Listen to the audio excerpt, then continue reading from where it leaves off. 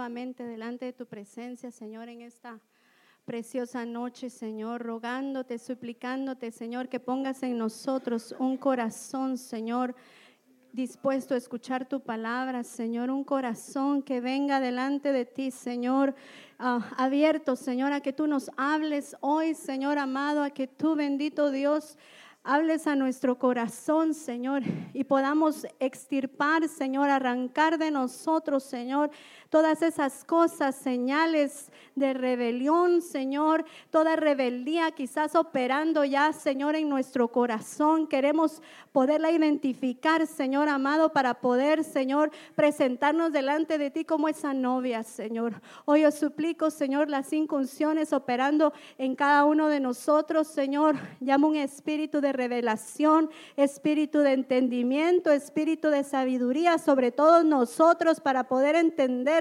esos secretos, Señor, que tú tienes para nosotros, para tu amada, para tu pueblo, Señor. Ahora en el nombre de Jesús, toda distracción es quitada de en medio, Señor, y el ambiente es preparado, Señor, para que tú abras, Señor, y vengas con tu palabra como un martillo, Señor, como un fuego, Padre, como agua, como leche, Señor, hablándonos a nosotros, Señor. Abre el entendimiento, Padre, y pon en mi boca una palabra revelada, Señor, una palabra ungida, Padre, una palabra que venga de ti, Señor, y renunciamos a todo pensamiento humano, Padre, a todo pensamiento que no viene de ti, a todo sentimiento, Señor, humano, y lo que pedimos, Señor, es la revelación de tu palabra, Padre, en el nombre poderoso de Jesús, Señor.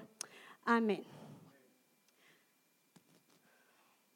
Pues como bien hablaba nuestro pastor, hoy vamos a estar hablando acerca de el libro de Cantares, ¿verdad? Ahí está, qué bonito. Entonces, es un libro muy hermoso, muy romántico, muy bello, lleno de poemas, lleno de cantos, lleno de expresiones, de lenguajes muy hermosos, y a veces puede hasta sonar un poquito complicado de entender, pero Dios así nos habla, con palabras dulces, con palabras llenas de amor. Entonces, nuestro pastor hablaba y decía, ¿verdad?, que es importante que nosotros, con todas estas enseñanzas que hemos estado recibiendo acerca de los libros que no tienen capítulo 13, es para nosotros una pauta, ¿verdad? Es para que nosotros nos pongamos a reflexionar en nuestro corazón cómo estamos, ¿verdad? Porque es importante saber que la que se va a casar es la novia, la amada, y no la iglesia, ¿verdad? Porque Él tiene a la amada. O sea, nosotros ahorita somos el cuerpo de Cristo, la iglesia, ¿verdad? Pero si nosotros no nos apartamos, no nos limpiamos, no nos lavamos, no vamos a llegar a alcanzar la estatura dentro del cuerpo de Cristo de llegar a ser una novia, la que se va a casar con el amado. ¿Por qué? Porque Él anda buscando una novia sin mancha, sin arruga, una novia sin rebeldía, para tomarla por esposa. Entonces es importante que nosotros estemos apercibidos, hermano, de que son preciosos todo lo que el Señor nos ha hablado, pero que nos esté hablando al corazón, ¿verdad? Que usted venga con un corazón dispuesto, y que cada vez que nosotros estemos aquí enseñando o hablando, primero nosotros nos ha hablado la palabra para poderle transmitir a usted, para que usted pueda también a través de esa palabra alimentarse, escudriñar el corazón, para que usted pueda también, al igual que juntamente con nosotros, poder acercarnos al Señor, para poder que Él nos atraiga, ¿verdad? Nos lleva a un arrepentimiento para nosotros cambiar nuestra manera de caminar y poder acercarnos más a Él, que esa es la finalidad de Él, ¿verdad? Tenernos de cerca. Entonces veamos el libro de Cantares, su autor, Salomón, que quiere decir pacífico, perfecto, quien recompensa, figura de nuestro Señor, ¿verdad? Cantares quiere decir la canción suprema, y va como destinataria, va dirigido hacia la esposa, la sulamita. Y sulamita quiere decir pacífica, quiere decir perfecta, la que es premiada. Eso queremos ser nosotros. Amén. Y es el libro número 22 del Antiguo Testamento.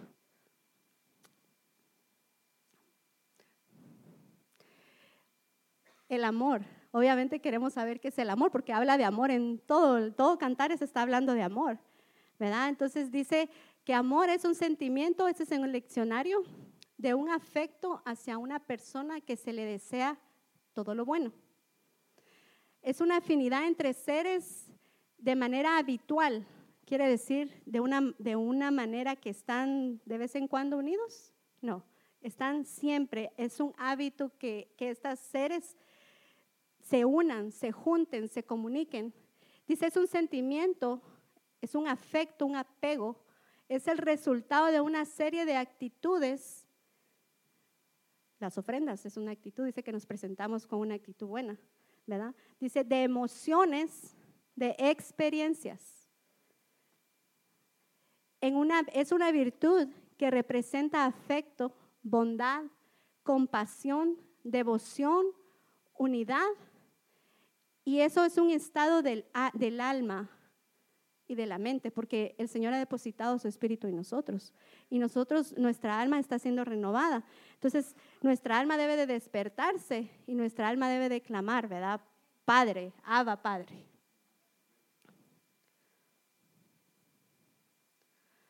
Entonces, aquí yo quiero traer, yo sé que nuestro pastor ya habló de esto, él nos estuvo enseñando acerca de los 4 tipos de amor.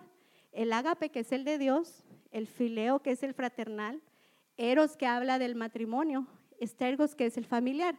Entonces, estos amores, diferentes clases de amores, los vemos a través de Cantares. Cómo el amor de Dios es manifestado dentro de estos 8 capítulos. Es sorprendente cómo el amor de Dios a través de la misericordia va jalándonos nuevamente. Vemos el amor fraternal porque hay unos hermanos que no se llevan. Y vemos el eros, ¿verdad? El matrimonio, porque está reflejado ahí también cuando usted lo quiere llevar por el lado de matrimonio. Y el familiar, obviamente, porque está incluida la familia de la Sulamita, ¿verdad? Una vista panorámica, porque estas son las cosas que no vamos a ver, pero que ahí están, ¿ok? Entonces, fíjese Él habla ahí, dice, amiga mía, quiere decir compañera, quiere decir una amistad, un prójimo o una oveja. Dice hermana, quiere decir un pariente. Dice hermosa, quiere decir bueno, hermosear, quiere decir lindo parecer, ser brillante, adornar, hacerse hermoso. Tenemos paloma mía, dice el calor de su apareamiento, un banquete, un vino. Habla de la esposa, que quiere decir la novia perfecta, que quiere decir completar. Y vemos a la perfecta mía. Vemos que la perfecta mía quiere decir íntegro, perfecto, quieto, recto, gentil, completar. Fíjese que me llamaba la atención gentil, porque Dios nos incluye ahí. Mire, ahí está usted y yo, un pueblo gentil. Amén. Entonces, yo quiero partir estas 3 entre el atrio, el lugar santo y el lugar santísimo. También lo podemos interpretar entre las estaturas de la novia, ¿verdad? De la amada del Señor, la que se va a casar. Estas son, yo no voy a hablar de eso porque en Gálatas yo estuve, si usted se va a recordar, yo estuve hablando acerca de las estaturas, de cómo nosotros llegamos a ser hijos, ¿verdad? Cómo llegamos a ser herederos. Pero en este caso,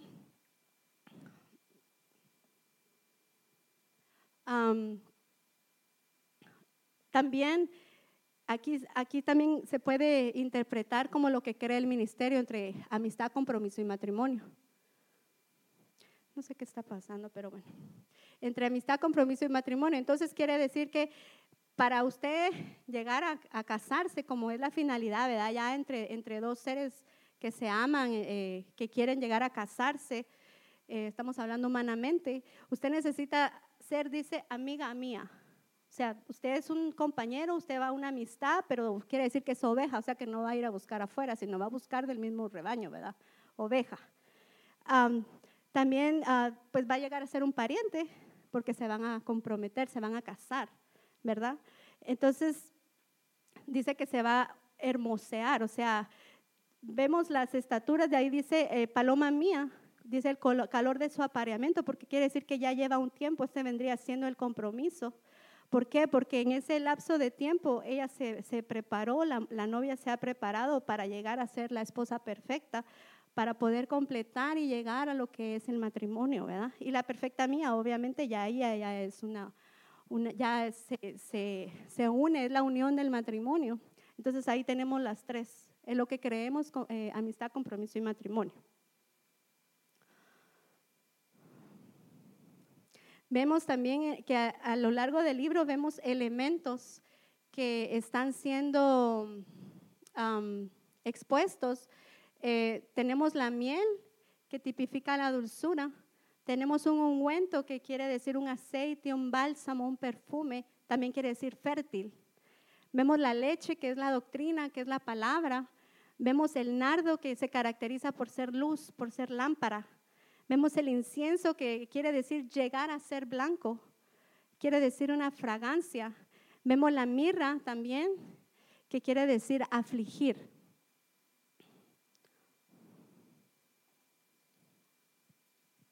Vemos también vino. El vino es también mencionado muchas veces dentro del libro de Cantares. Y aquí vemos los 5 vinos operando dentro de lo que es Cantares.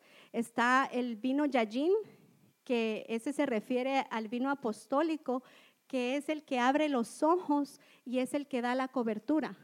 Vemos el vino Shakar, que representa al profeta, que va a tipificar la administración, que eso es lo que los que estamos en la alabanza pedimos y le clamamos al Señor por ese vino de administración. Está también el vino Gemer, que se refiere al evangelista y que tipifica la sangre de Cristo. Vemos el vino Tirosh, que es el pastor, que es el vino nuevo, la revelación, ¿verdad? La que está ahí fluyendo. Y es el vino Asis, que tipifica al maestro, que es un vino dulce. Es un vino, dice dulce, o sea que la palabra enseñada viene a darnos a nosotros esa dulzura, la palabra ya expuesta a la luz de lo que es la doctrina, la palabra. Por eso la importancia de nosotros ser adoctrinados, porque se está exponiendo ese vino en nosotros, se está fluyendo. Cada vez que usted recibe la doctrina, ese vino está cayendo en ustedes. ¿Verdad? Nosotros no lo vemos, pero está siendo transmitido a través de la doctrina de la palabra del Señor. Amén. Vemos a la Sulamita en el capítulo 1 y yo lo veo de esta forma. Miren, la Sulamita traía una familia conflictiva, violenta, vengativa. Ahí le voy a decir por qué. Veo una falta de amor en ella. Y en el versículo 7, que si usted trae su Biblia, agarre su Biblia, porque hoy sí vamos a usar su Biblia, hermano. En el capítulo 1, verso 7, dice que ella caminaba errante.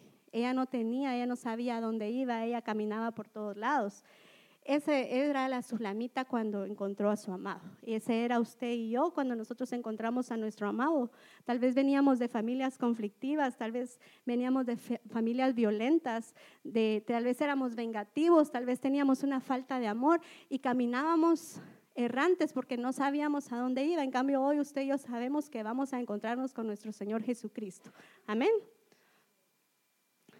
Ahora sí vamos a empezar a ver Cantares. Después de la breve introducción, Cantares empieza con un deseo de la esposa. Y empieza diciendo en Cantares 1:2, oh, si él me besara con besos de su boca. Entonces dice, si él me besara, si él tan solo me cubriera con los besos de su boca, si tan solo pusiera orden, si tan solo dijera su palabra y ordenara, dice, atráeme, él arrancaría, dice, atráeme en pos de ti, correremos. El rey me ha metido en sus cámaras, en lo secreto. Nos gozaremos y alegraremos en ti.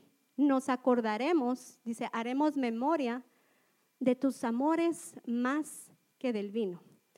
Entonces empieza un deseo de la esposa En este caso, ¿verdad? Ella, la sulamita, empieza a decir, si tan solo Él me cubriera, porque nosotros estábamos desnudos cuando llegamos a los caminos del Señor. Si tan solo Él me cubriera, si tan solo Él ordenara mi vida, dice ella. El clamor de ella, si tan solo dijera su palabra y me arrancara, yo correría en pos de Él. Dice, porque el Rey me ha metido en las recámaras, en lo secreto, en lo íntimo. Y ahí dice, nos gozaremos y alegraremos y haremos memoria de lo que fue nuestra existencia, de lo que fue nuestra vida. Y dice, y nos recordaremos, dice, haremos memoria de tus amores más que del vino, de un vino que en este caso a ella le traía dolor.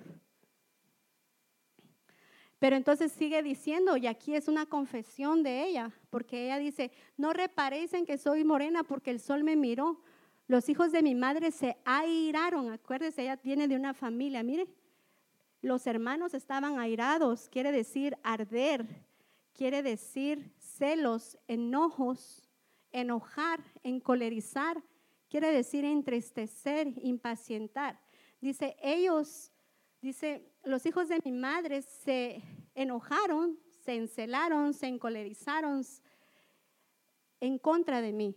Dice, me pusieron, dice, a guardar las viñas y mi viña que era mía no guardé. Entonces ella aquí está haciendo una confesión, le está diciendo al amado, a nuestro Señor, le dice, no me veas, ¿verdad? Porque el sol me miró.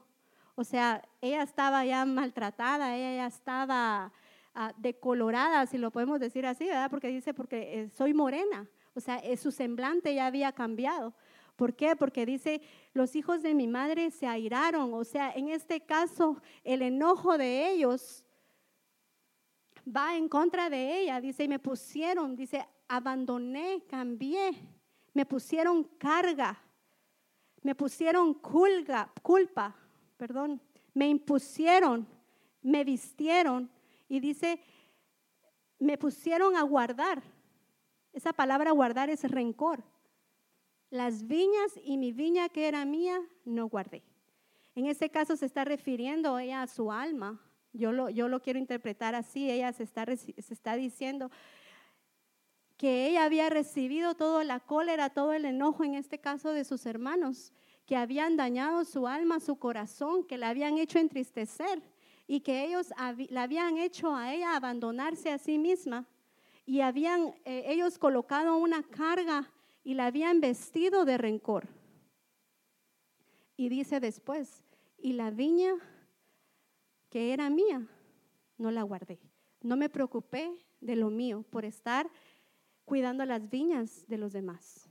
Entonces, en este caso nosotros, déjeme traerlo a nosotros, a veces estamos tan preocupados por las casas de los demás que no nos preocupamos por las nuestras, ¿verdad? A veces nosotros estamos cargando con cosas, déjenmelo ponerlo de esta forma, del pasado, de nuestra familia, que tal vez nos pusieron a nosotros cargas y venimos arrastrando ellas. Quizás un daño de la niñez puso en ti un odio, puso en ti rencor. Quizás un daño de algún familiar, algo puso en ti.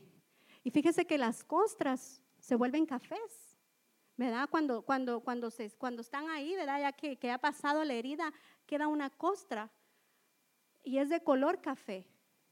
Entonces quiere decir que le está recordando que ese color le dice, ¿verdad? Cuando se mira y hasta pica, a veces es molestoso porque ahí está, o sea, la herida ya no está sangrando, pero ahí está la costra, ahí está la marca.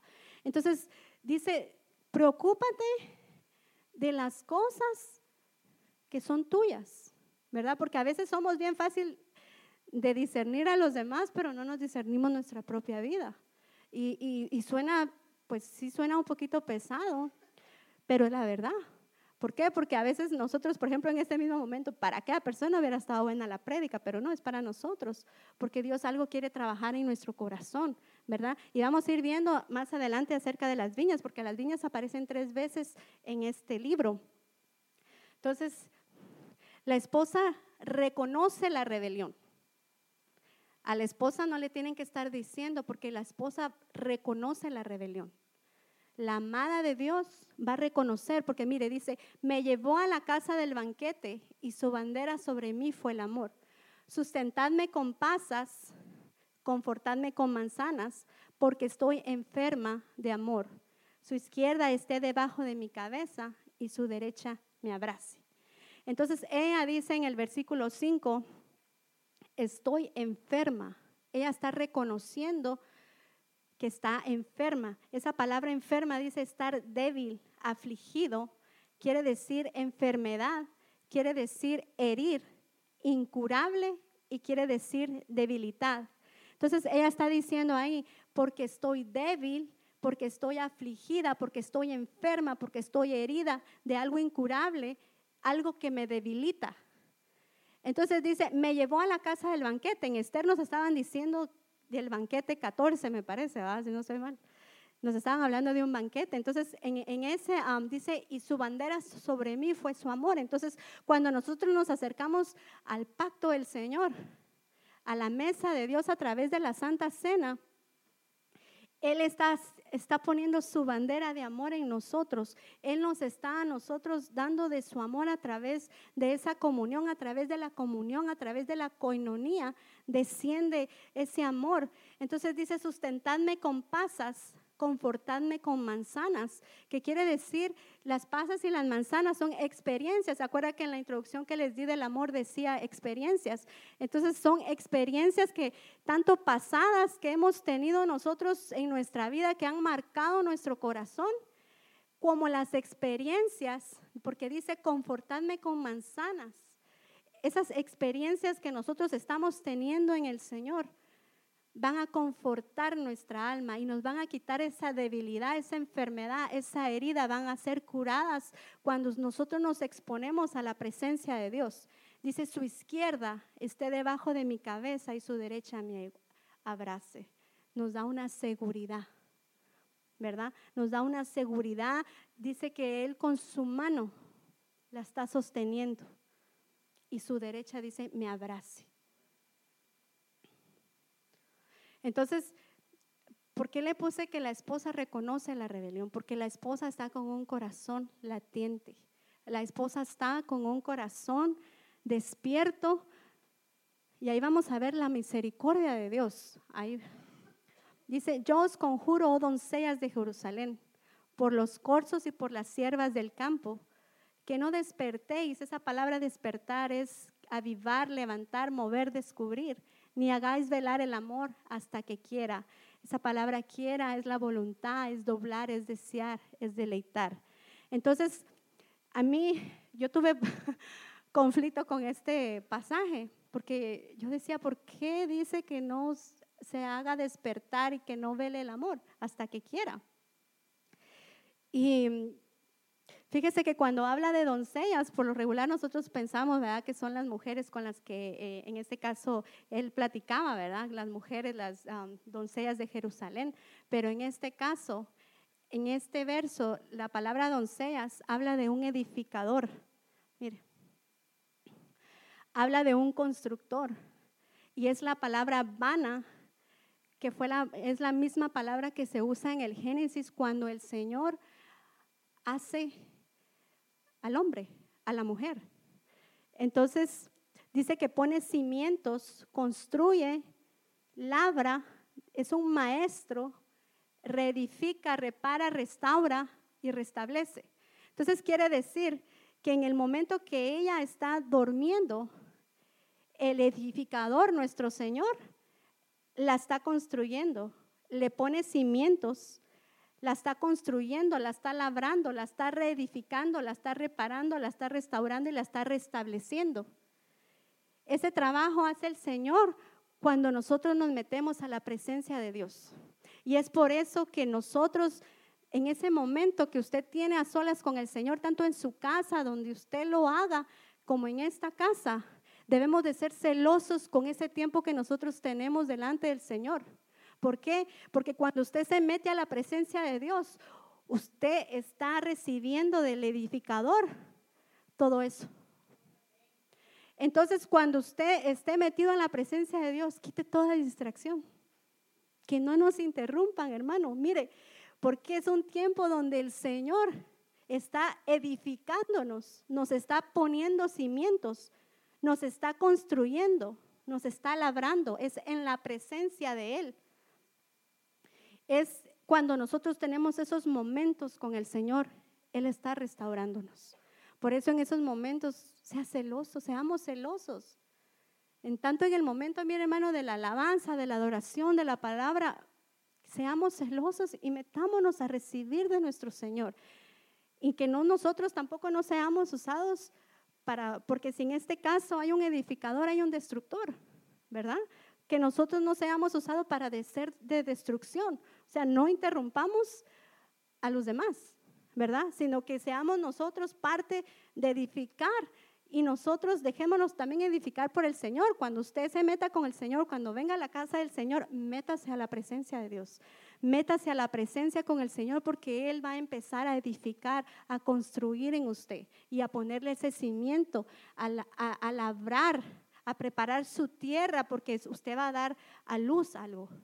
Usted está siendo reedificado, restaurado, reparado y Él va a restablecer algo en usted. Amén. ¿Para qué? Porque dice para escuchar, para ver y para hablar. Nosotros necesitamos ser restaurados, reedificados. ¿Para qué? Para escuchar. Dice Cantares 2:8, escuchen, es la voz de mi amado. Mírenlo, allá viene. Ella se despierta del sueño y lo primero que hace es escuchar al amado. Entonces quiere decir que mientras ella estaba siendo reedificada, sus oídos fueron abiertos, sus ojos fueron abiertos porque ella dice, mírenlo, allá viene.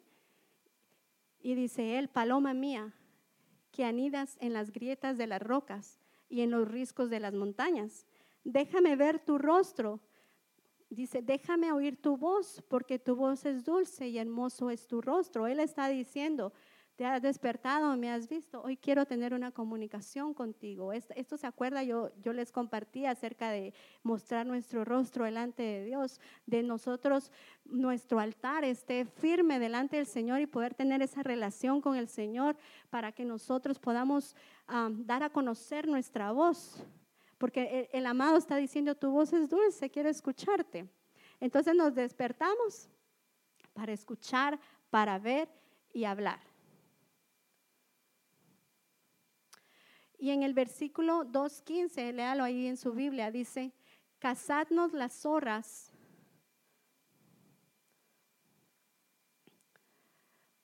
pequeñas que echan a perder, que agotan las viñas, porque nuestras viñas están en cierne.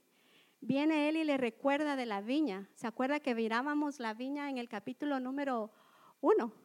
Que aparecía ahí una viña y que ella decía que la viña de ella no la había cuidado. ¿Se recuerda? Ok, hoy en el capítulo 2:15, él está diciendo, cazadnos las zorras. Después de que le dice, muéstrame tu rostro, que el que estábamos leyendo, el versículo 14, le dice, muéstrame tu rostro, ¿verdad? Le dice, déjame oír tu voz, quiero que ores, quiero que te comuniques conmigo. Pero le dice, cazadnos las zorras pequeñas que echan a perder, que agotan las viñas, porque nuestra viña está en cierne. Esa palabra en cierne quiere decir que está a punto de dar un fruto, pero le dice, antes de que des tu fruto, necesitas cazar esas pequeñas zorras. Y cuando está hablando de zorras, está hablando de un chacal. ¿Alguien sabe qué es un chacal? Pues yo no sabía, ahorita lo vamos a ver. Miren, está hablando, dice, un chacal es un animal, obviamente. Dice, porque escarba para hacer madriguera. Y viene de la raíz shoal, que significa perforar, ahuecar la palma. Dice, mano llena, puñado, hueco de la mano, puñado, puño. Entonces dice que perfora. La palabra que me llama la atención es que perfora. Y no es el chacal de la trompeta, ese está riendo por eso. No es ese, es otro. Es parecido a un lobo, pero en pequeño. Entonces, fíjese, pues, un chacal, eso es un animal, eso es verídico, usted lo puede buscar si quiere. Pero las características de este es que es rápido. Mire, dice, toman descanso después de cada persecución. Descansan aunque no hayan conseguido atrapar a sus presas. Se desplazan en soledad o en pareja. Establecen territorio y lo defienden con vigor. Trabajan unidos para que nadie atraviese su territorio. Dice que son agresivos, sanguinarios, sin escrúpulos, son dañinos para la sociedad. ¿Por qué le traigo esto? Porque le está diciendo el Señor, caza las zorras, las pequeñas zorras que echan a perder o que agotan las viñas. ¿Por qué? Porque las viñas están en cierne, estás a punto de dar a dar un fruto, pero esta zorra te la va a echar a perder. Esta zorra te la va a comer, te va a agotar la siembra, porque las viñas, los viñedos, los que trabajan en el campo, pues los viñedos son grandes. Entonces, le dice, los van a agotar. Ahora déjeme regresar. Dice, lo quiero llevar a que nosotros pensemos qué son esas pequeñas zorras que pueden estar afectando tu trabajo, tu familia, tus hijos, tu manera de caminar con el Señor. Porque dice que son rápidos, quiere decir de que no los vas a poder ni identificar. Dice, toman descanso después de cada persecución. Puede ser que te esté molestando un tiempo, pero de ahí se va y de ahí vuelves al mismo problema y no sabes por qué. Toma descansos y vuelve a regresar. Dice, descansan aunque no hayan conseguido. Puede ser que esté intentando destruirte. Va a tomar un descanso y pensaste que se fue, pero va a regresar nuevamente.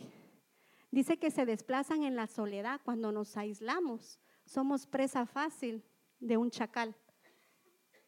Dice que establecen su territorio y lo defienden con vigor. Trabajan unidos, pero son agresivos.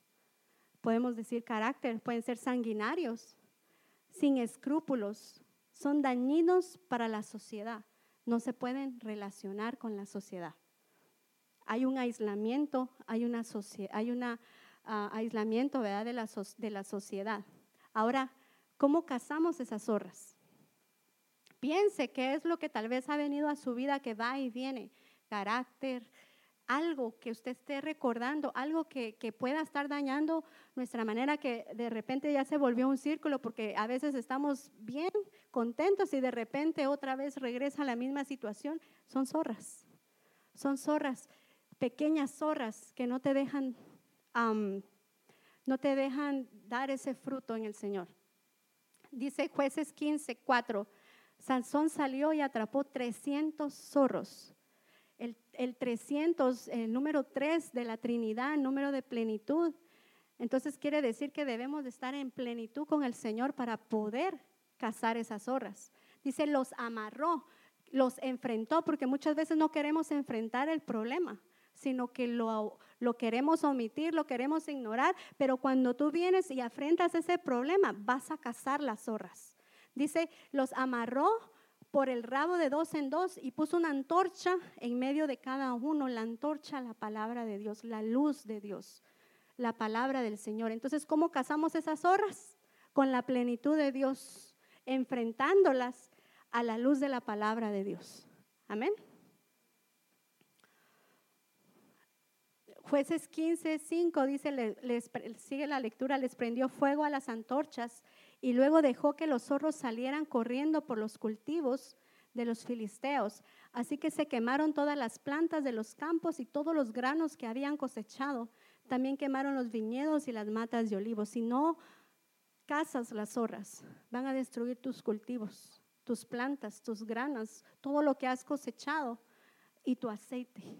Tu viñedo, tu gozo se lo lleva. Entonces quiere decir que nosotros debemos de poder identificar esas pequeñas zorras que al final van a llevarte a la rebelión. Amén. La esposa busca del amado en el capítulo 3. Entonces vemos a una esposa buscando al amado. Dice 3:1, por las noches busqué en mi lecho al que ama mi alma. Lo busqué y no lo hallé. Y dije, me levantaré ahora y rodearé por la ciudad. Por las calles y por las plazas buscaré al que ama mi alma.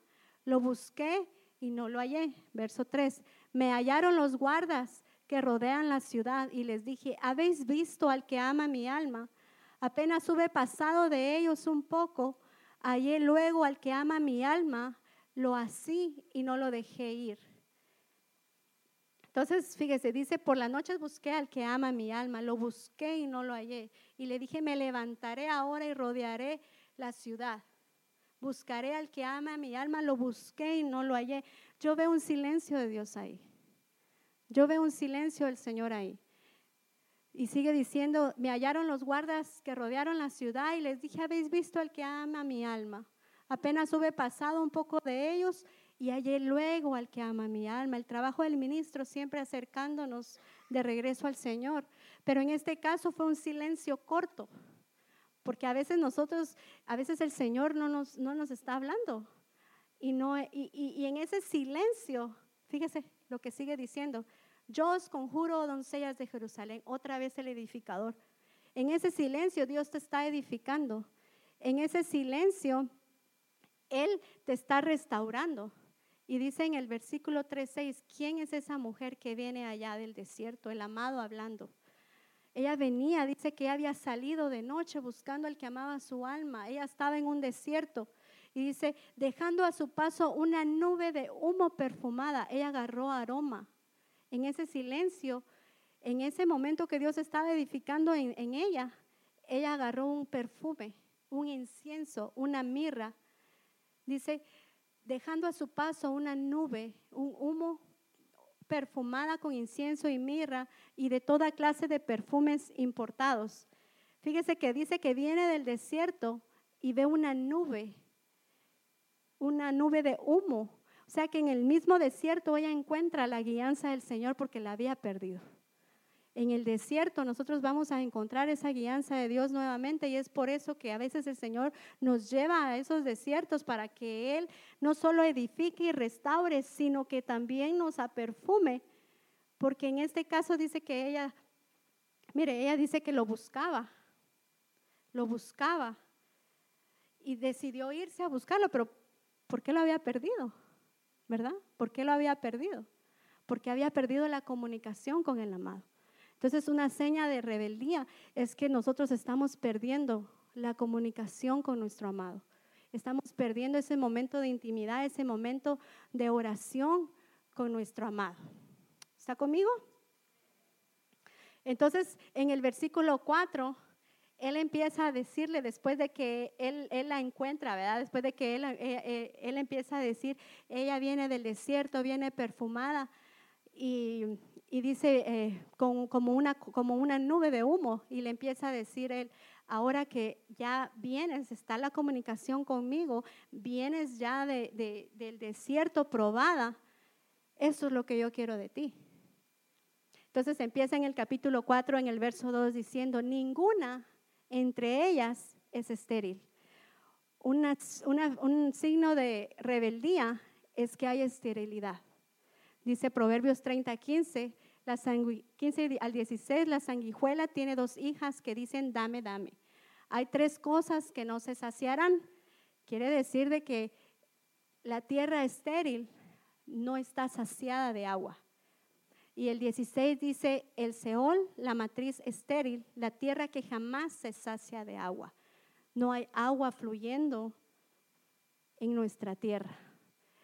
Cuando no hay agua fluyendo, la llenura, la búsqueda del Espíritu Santo va a causar una esterilidad en ti. Muestra de rebeldía. Y le dice, quiero que tu habla sea hermosa, sea pura. Colosenses 4:6 dice que vuestra conversación sea siempre con gracia, sazonada como con sal, para que sepáis cómo debéis responder a cada persona. Entonces él está diciendo, tu habla debe ser pura, debe ser hermosa. Esa es la boca que yo quiero que tú tengas. ¿Por qué? Porque cuando tú vas a hablar con alguien, tú lo vas a hacer con gracia, tú no vas a lastimar. Cuando nosotros nos dirigimos a alguien, es porque nos estamos dirigiendo con el mismo amor con el que el Señor se ha dirigido a la amada en todo este tiempo, porque Él solo busca palabras hermosas para dirigirse a ella. Sea con quien tú hables, tus hijos, tu familia, tus hermanos, con quien tú hables, tú debes de hablar con gracia. Dice sazonada como con sal, para que sepáis cómo debes responder a cada persona. O sea, tómate el tiempo de pensar lo que vas a decir para no lastimar, para que haya gracia en nosotros, para que nuestra habla sea hermosa. Entonces, un signo de rebeldía puede ser que nuestra boca esté hablando maldicencia. Le sigue diciendo que la amada es edificada, es una amada valiente. Quiere decir que lo contrario sería que signo de rebeldía sería una cobardía. Dice Primera de Crónicas 12:25, de los hijos de Simeón, aquí estaban ellos hablando cuando ellos estaban formando los grupos para poder hacer las alabanzas, y empezaron a llamar a los ordenados, los levitas, que llevaran gente, su gente que ya estaba instruida, gente que estaba ya capacitada, gente que era hábil, dice. Entonces ellos pidieron hombres fuertes y valientes para la guerra, 7,000. Y el 7 es número de perfección. Entonces Él quiere que no solo estemos perfeccionados, sino fuertes y valientes para reposar. ¿Para reposar? Para la guerra, para la guerra. Dice Efesios 2:20, edificados sobre el fundamento de los apóstoles y profetas, siendo Cristo Jesús mismo la piedra angular, en quien todo el edificio bien ajustado va creciendo para ser un templo santo en el Señor, en quien también vosotros sois juntamente edificados para morada de Dios en el Espíritu Santo. Entonces nosotros estamos siendo edificados para ser morada de Cristo, pero también necesitamos ser valientes para enfrentarnos a la guerra. O sea, a nosotros no nos están diciendo que nosotros vamos a estar descansando todo el tiempo, aunque hay reposo en medio, pero tenemos que estar valientes, fuertes en Dios. Le dice, en ti no hay mancha. Dice Apocalipsis 14:5, en su boca no fue hallado engaño, están sin mancha. Quiere decir que el engaño es figura de una rebeldía y es mancha para nosotros. En otras versiones dice la mentira. Entonces nosotros debemos de presentarnos, dice, sin mancha y sin arruga. Dice, sus labios destilan miel y leche. Cantares 4:11, miel virgen destilan tus labios, o sea, una miel pura. Esposa mía, miel y leche hay debajo de tu lengua, y la fragancia de tus vestidos es como la fragancia del Líbano. ¿Qué destilan la boca? Sus labios, dice que destilan miel y leche. La palabra de Dios, la dulzura del Señor en nosotros. Amén. Que sería lo contrario, ¿verdad? Que no estuviéramos nosotros faltos de la palabra del Señor y que nosotros fuéramos amargos, ¿verdad? Amargos. Eso sería una seña de que nosotros estamos entrando en una rebeldía, que de nuestra boca hable amargura. Entonces, en el verso 12, mire qué bonito, empieza a decir que ella es un huerto cerrado. Dice, eres un jardín sujeto. Dice, eres una fuente cerrada, eres un manantial de aguas que camina sujeto. Dice, eres una fuente sellada, aguas que brotan, dice, satisfecha, y que es una habitación. Entonces, fíjese qué precioso, dice, huerto cerrado, eres un jardín sujeto. Eres una fuente cerrada, eso era un manantial de aguas. Es una fuente sellada, aguas que brotan, y ella está satisfecha, y ella es una habitación para su amado. Amén. Y eso es lo que el Señor pide de nosotros, que seamos sujetos, que tengamos esos manantiales de agua dentro de nosotros y que caminemos sujetándonos a nuestro Señor y que esas mismas aguas estén brotando dentro de nosotros. O sea, es una agua que fluye, es una agua que está constantemente fluyendo, buscando. No es una agua que está estancada y es una agua que va a venir a satisfacernos para convertirse en la habitación de nuestro Señor. Amén. Dice en el versículo 13 y 14 que ella da frutos y que ella es fértil. Y entonces dice, mas el fruto del Espíritu es amor, es gozo, es paz, paciencia, es benignidad, es bondad, fidelidad, mansedumbre, dominio propio. Entonces quiere decir que la esposa, la amada, es una mujer fructífera, es fértil y están fluyendo los dones en ella. Hay fertilidad en ella. Entonces, si nosotros no estamos fluyendo en los dones, si no hay esos frutos del Espíritu en nosotros estamos estériles. No está fluyendo el agua del Señor. No están fluyendo los dones de Dios, los frutos del Espíritu en nuestro corazón. Hay una infertilidad, seña de rebeldía. Acercamiento del amado en el capítulo 5. Y el 5 es gracia. Entonces dice Cantares 5:1, yo vine a mi huerto, oh hermana, esposa mía.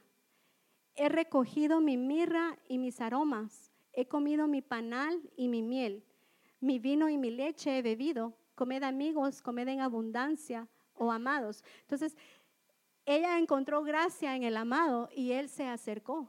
Y eso es lo que nosotros le pedimos al Señor, que nosotros podamos hallar gracia delante de Él para que Él se acerque a nosotros, para que Él venga. Pero ¿qué va a encontrar? Dice que va a encontrar mirra, aromas, va a encontrar miel, vino, leche y en abundancia, no en escasez. O sea, de nosotros tiene que salir todos estos elementos que hemos estado, que les expliqué al inicio de la enseñanza. Dice mis aromas, Él viene por sus aromas, Él viene por su mirra, Él viene por su miel, viene por su vino, viene por su leche. Y el vino debe de estar, hermanos, son los 5 vinos, los 5 ministerios fluyendo dentro de nosotros. Y tenemos la gracia de nuestro Señor, de verdad muchas gracias a nuestro Señor que nos ha permitido estar en un ministerio donde fluyen los 5 ministerios, que nosotros estamos siendo alimentados por esos vinos, porque cuando Él va a venir, Él no va a venir a escasear, Él va a venir a encontrar la abundancia de los 5 vinos en nosotros y nosotros le vamos a dar de beber a Él, no en escasez, sino en abundancia. ¿Por qué? Porque si tu búsqueda con el Señor, si mi búsqueda con el Señor es escasa le vas a dar a Él. Empieza aquí una separación y es donde empieza la rebeldía, porque cuando nosotros nos separamos del Señor, nosotros estamos propensos a ser rebeldes. Dice el versículo, capítulo 5, verso 2, yo duermo, pero mi corazón vela. Escucha, mi amado llama.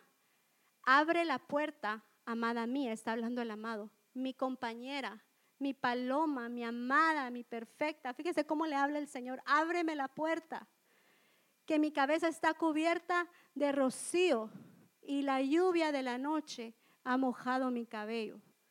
Y le dice ella, yo le respondí, ya me quité la ropa, ¿tendré que ponérmela de nuevo? Ya me lavé los pies, ¿tendré que ensuciármelos de nuevo? Pero cuando me di cuenta de que mi amado trataba de abrir la puerta, sentí profunda pena por él. Fíjese ahí, dice que el amado estaba tocando.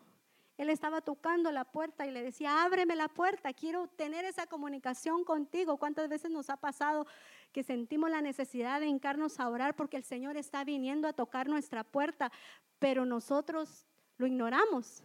Y dice, yo vengo con mi cabeza cubierta de rocío y la lluvia, ese rocío que viene a mojar tu tierra, que la viene a preparar porque vas a dar un fruto, pero le cerramos la puerta. Y dice, ya me quité la ropa, o sea, ya me descubrí. O sea, y ahí va a ver por qué está diciendo eso, ya me quité la ropa, o sea, tú ya sabes quién yo soy. ¿Tendré que ponérmela de nuevo? Dice, ya me lavé los pies, o sea, ya mi caminar me lo había lavado. ¿Quieres que me lo ensucie otra vez? Fíjese las preguntas que le hace ella. Pero cuando me di cuenta de que mi amado trataba de abrir la puerta, él seguía tocando, dice. Sentí profunda pena por él. Y dice Cantares 5:6, le abrí la puerta, pero él ya se había ido. Casi me muero al ver que no estaba. Lo busqué, pero no lo encontré. Lo llamé, pero no respondió, porque no era el tiempo de la visitación. Había pasado. Dice, los guardias de la ciudad, ¿se acuerda que en el capítulo 3 ella se encontró con los guardas? Y dice, pero aquellos no le hicieron nada, pero esos, dice, me golpearon, me lastimaron y me quitaron el velo. Dice, mujeres de Jerusalén, prométame que si ven a mi amado le dirán que estoy enferma de amor. Entonces, fíjese, volvamos al 6. Dice que ella abre la puerta, pero él ya no estaba. Lo llamó, pero no le respondió. En el 7 dice, los guardas me golpearon. En este caso, ella se encuentra con los guardas representando a los ministros, porque ellos van a destruir, ellos van a hacer morir las cosas que a ella la estaban impidiendo acercarse al amado. Dice, me lastimaron y me quitaron el velo, o sea, me descubrieron.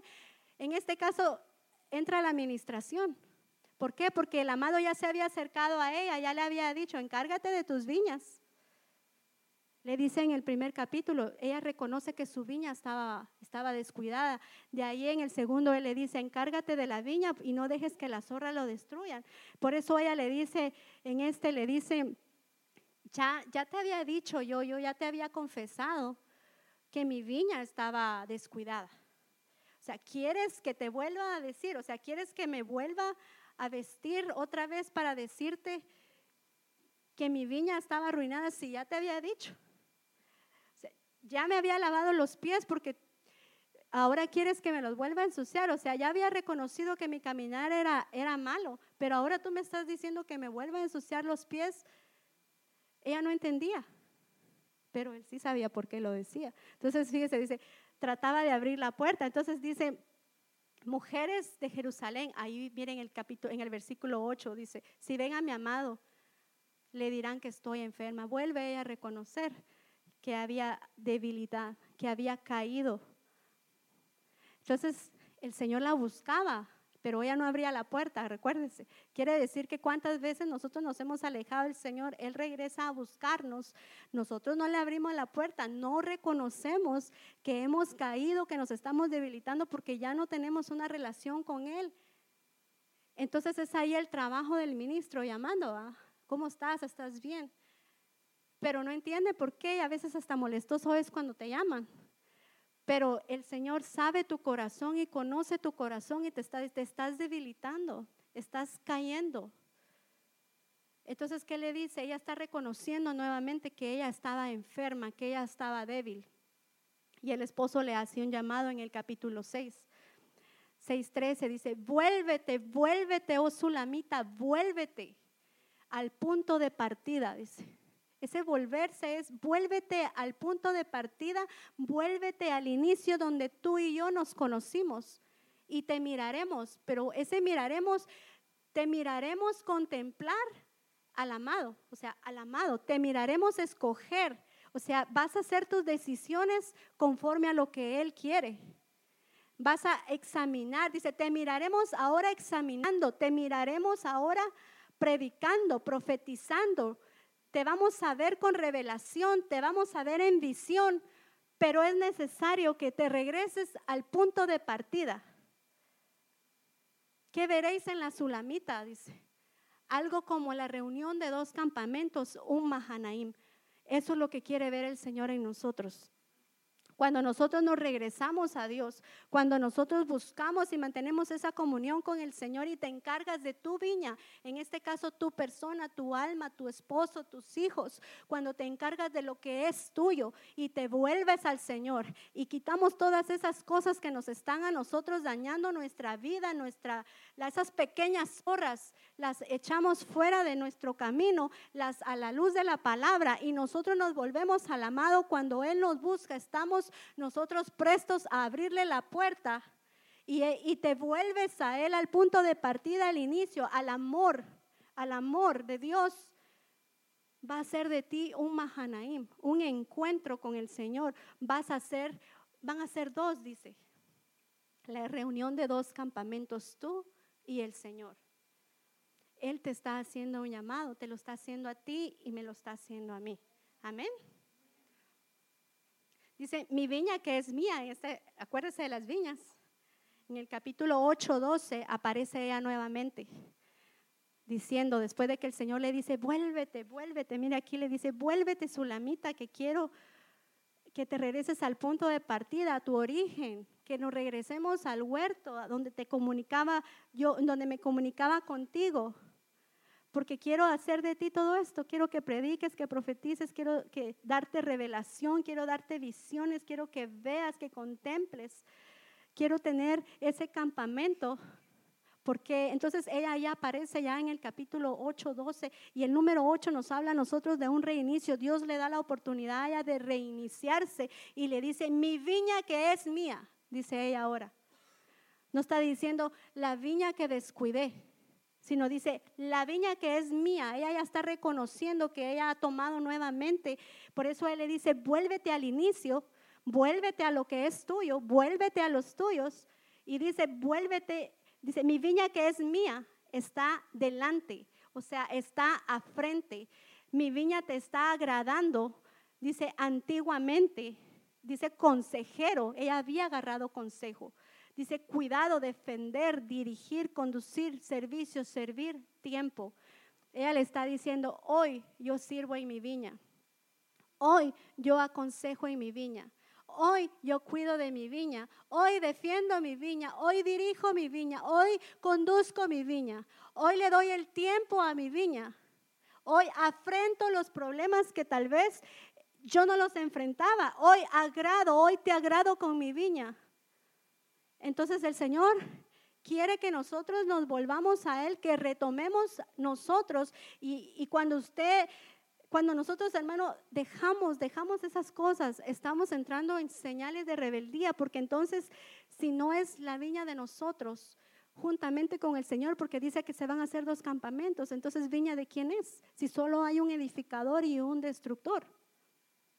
Entonces, ahí nosotros miramos que retoma el dominio propio, toma la responsabilidad.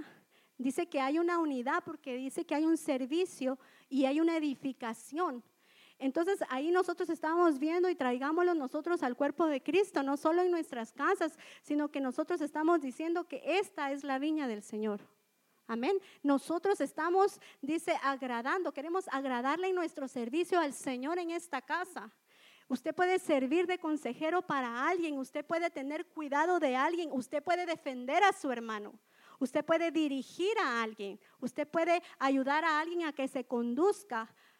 Usted debe de estar sirviendo, de estar prestando su tiempo en la viña de Dios. ¿Por qué? Porque parte de la rebeldía es no servir. Es no tener nosotros una responsabilidad en la casa del Señor. Es no tener una unidad, porque la unidad se alcanza a través del servicio, porque nos toca unirnos con nuestros hermanos y prestarle un servicio en la casa del Señor, y estamos edificando la casa de Dios. Amén.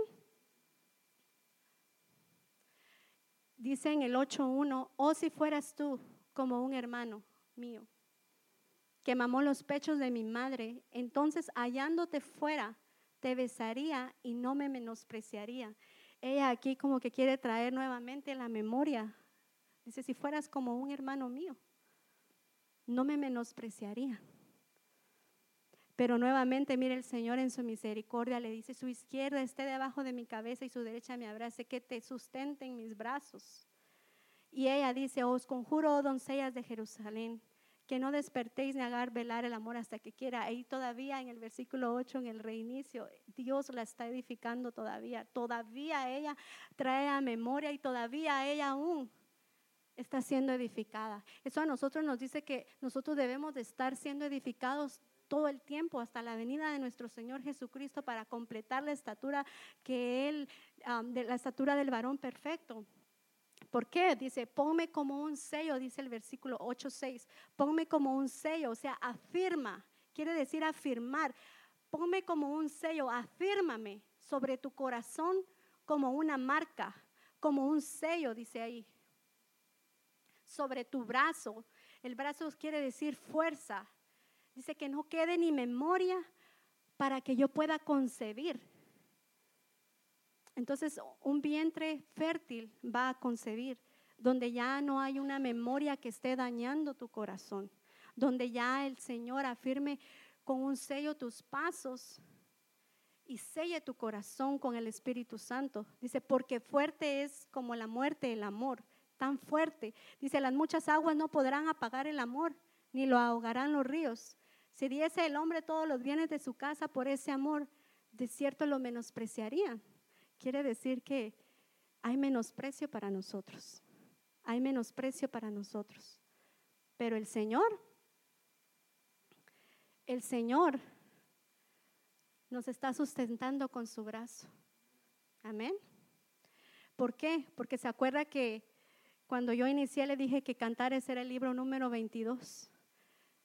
Entonces el Señor en todo el libro de Cantares nos está diciendo, yo soy tu principio y tu final. Porque Él habla de la fuerza, del brazo, está hablando de la fuerza, de ser un buey, de ser líder, de la responsabilidad. Y dice tu estatura, porque Él nos quiere llevar, mire, a Cantares 7:7, lo perfecto. Dice tu estatura es semejante a la palmera. El 7:10, 7 más 10 es 17, perfección, para que usted y yo digamos, yo soy de mi amado y conmigo tiene su contentamiento, para que esa marca sea puesta en nosotros, esa señal, ese pacto sea puesto en nosotros, para que Él sea nuestro inicio, sea nuestro final. Y eso es lo que el Señor quiere en nosotros. No solo que nosotros estemos enamorados de nuestro Señor, no solo que nosotros estemos en búsqueda de Él, sino que esa búsqueda traiga como consecuencia un vientre fértil, traiga como consecuencia fruto, traiga como consecuencia la lluvia, traiga como consecuencia la gracia y el reinicio, pero quitando todas esas zorras que dañan los viñedos. Entonces, por un momentito cierre sus ojos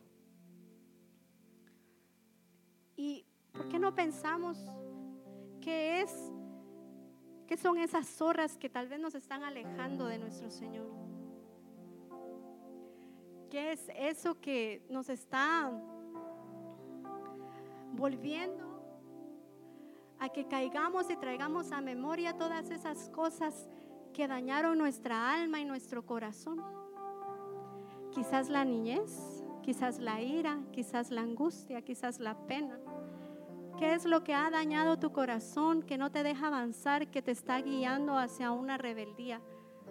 Dios quiere poner en ti un vientre fértil para que des fruto, para que te desarrolles, porque tal vez esa pequeña zorra no deja que crezcas dentro de la casa del Señor, y quizás está haciendo que tus hijos estén en rebeldía, que tal vez tu matrimonio se esté destruyendo por esas pequeñas zorras. Pero Dios hoy te dice, yo soy tu principio y tu final.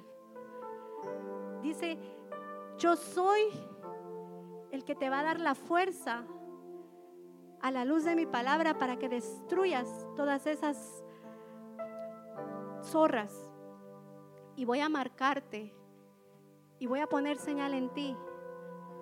Y el pacto de la Santa Cena te va a hacer recordar, y esa va a ser tu memoria de que soy yo en ti y no todas esas cosas que han dañado nuestra vida. Amén. Padre que estás en el cielo, Señor, hoy nos volvemos a ti, Señor. Como dices tú, vuélvete, vuélvete. Y nos queremos volver, Señor, al lugar de nuestro inicio, Señor. Padre, tú nos creaste, Señor, a tu imagen y a tu semejanza, Señor.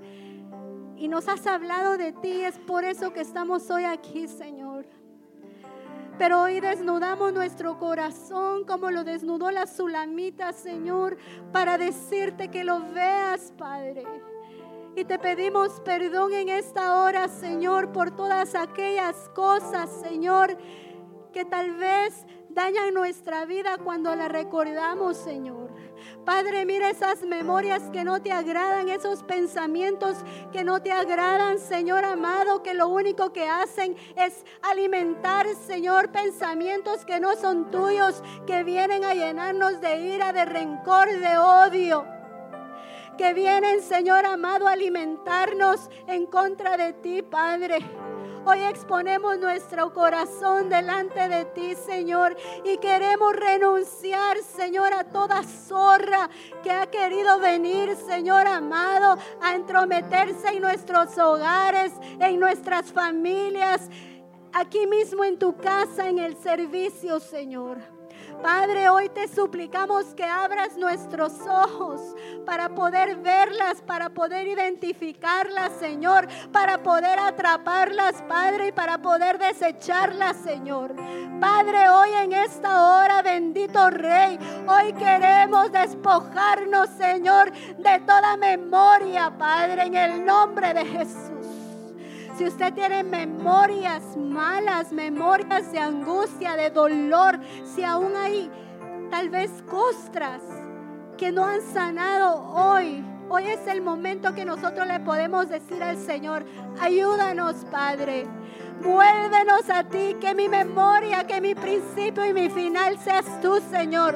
Todo pensamiento, Padre, en esta hora, hoy lo rechazamos en el nombre de Jesús, Padre. Toda memoria, bendito Dios, todo pensamiento, toda imagen que no es tuya, Padre, hoy lo desechamos en el nombre de Jesús. Hoy nos volvemos a ti, Señor. Hoy ponemos nuestros ojos delante de ti, Padre. Hoy ponemos nuestra boca, nuestro corazón, nuestras manos, la obra de nuestras manos, Señor, delante de tu presencia, porque queremos la perfección, Señor. Padre, hoy nos ponemos delante de ti, bendito Rey. Hoy en esta hora, Señor, renunciamos, Padre, a toda rebeldía, bendito Dios, y arranca de nosotros, Padre, toda la rebelión, todo indicio de rebelión, arranca de nosotros, Señor amado, toda rebeldía, Padre. Padre, si hay rebeldía que ya está operando, Señor, en esta hora, la desarraigamos en el nombre de Jesús. Hoy quitamos toda rebeldía de nosotros, Señor. Si hemos, Padre, ofendido, hoy te pedimos perdón. Si nuestra boca, Señor, ha sido una boca que ha maldecido, perdónanos, Padre. Hoy nos exponemos delante de ti, bendito Dios. Si nuestros ojos no te han agradado, hoy los entregamos delante de ti, bendito Padre. Si nuestras manos han edificado mal, hoy te pedimos perdón, Señor, y te pedimos, Señor, que seas tú el que edifique en nosotros, Padre. Toda mala edificación, Señor, quítala de nosotros ahora, toda raíz, Señor, toda construcción que no hiciste tú, Señor, remuévela de nosotros en el nombre de Jesús. En el nombre de Jesús, Padre, póngase su mano en su vientre.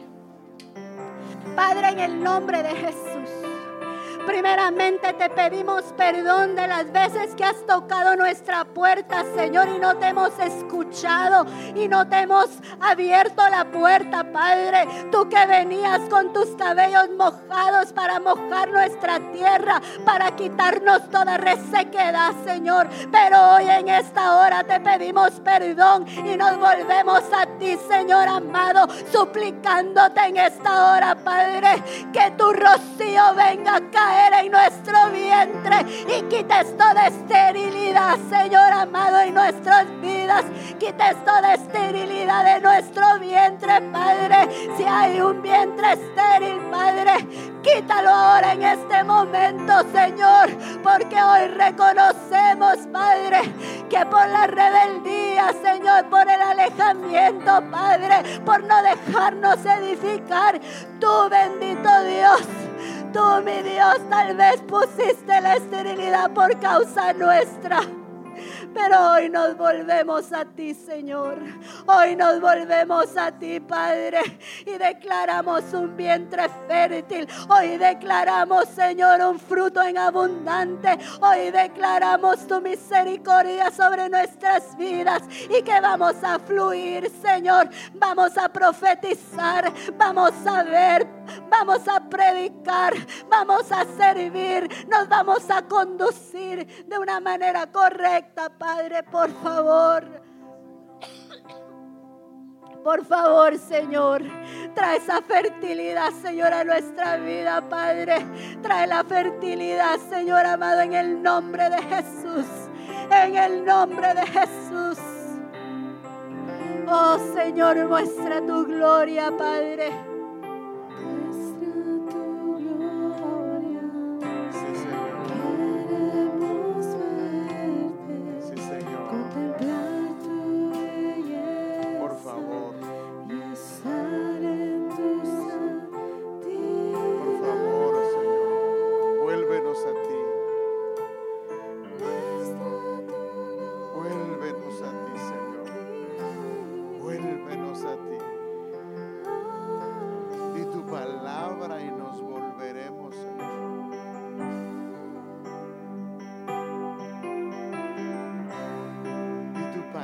Y nos volveremos. Di tu palabra, Señor, y nos volveremos a ti. Señor, clamamos esa noche, Señor. Tu palabra ha sido expuesta, Señor. Vuelve nuestro corazón. Vuelve nuestra